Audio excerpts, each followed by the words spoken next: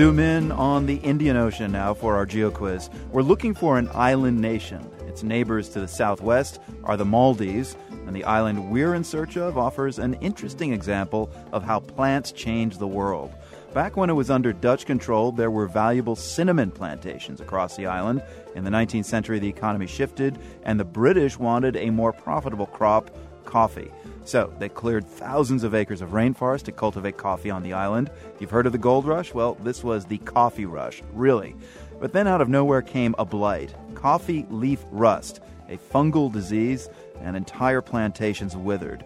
What happened next, though, is a little surprising. In 1824, another plant was introduced, this one from China, and today this island is the world's fourth largest producer of this plant and the delicious brewed drink that comes from it. So name the plant, the variety, or the country. The answer is coming up.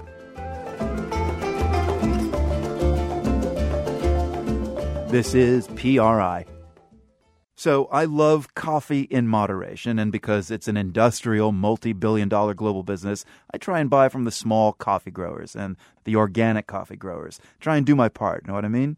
Well, I may have to adjust my habits, thanks to a certain type of fungus. It's looking set to hit Central America, where, as you know, coffee is king.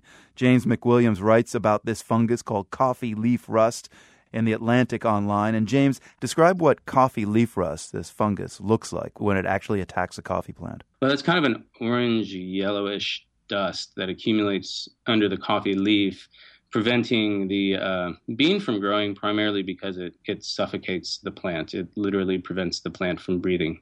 How alarmed should we coffee drinkers be? You know, I'm not going to predict the botanical future, but many of the people that I interviewed for the story did talk about a perfect storm kind of converging on the region.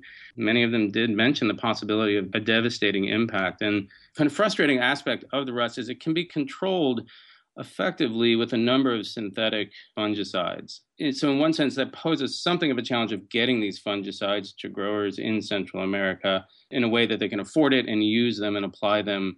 You know, I should add here, I don't like the idea one bit of having to use any sort of chemical in agriculture. But the reality is if, you know, as consumers, if we want access to high quality coffee, it's unavoidable. This is a reality. We could be looking at a situation in Central America that's quite dire. Is there any strategy right now? Can farmers fight back? Well, there are short-term and long-term strategies, and the long-term strategies have focused on creating varieties that can effectively evade the coffee leaf fungus. This takes a while. I mean, it can take 10 to 15 years, but it works. The country of Colombia has effectively avoided coffee leaf rust because they are planting these resistant varieties. The short-term solutions, and you know, maybe a better word than solution would be treatment, but the short-term treatment, unfortunately, is going to have to involve the applications of synthetic pesticides that have, for the most part, been proven to work very well. James, are you assuming that organic coffee growers are just going to have to take chemical preventive measures and give up their organic status for a few years?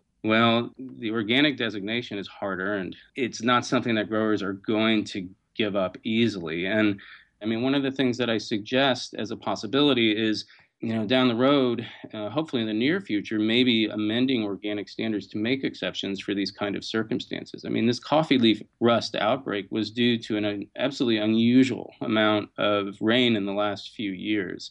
And there should be loopholes, gaps in place that allow growers to maintain their organic designation, but perhaps with very strict regulations applied, again, quite judiciously, these fungicides that are currently off limits. You teach history at Texas State University, so you're in a pretty good position to look to the past for lessons. Coffee leaf rust hit coffee plantations on an island in the Indian Ocean back in the 19th century. Tell us that story. It originated somewhere in East Africa, and it made its way to the island of Ceylon, which is now Sri Lanka, in 1861, where there was a thriving coffee industry. And in a matter of 7 years, it had wiped out the entire industry. And it was in the ashes of that industry that plantation owners there began to grow tea. And so in many ways, when we talk about Ceylon tea, we're talking about tea that grew from the ashes of coffee that had been destroyed by the coffee leaf rust. Well, as good as Ceylon tea as we hope that Central America doesn't have to rely on that option. James McWilliams teaches history at Texas State University. He writes about the coffee leaf rust in The Atlantic Online. James, thanks for your time. Thank you, Marco. Again, Sri Lanka, formerly Ceylon, is the answer to the quiz today. This is PRI.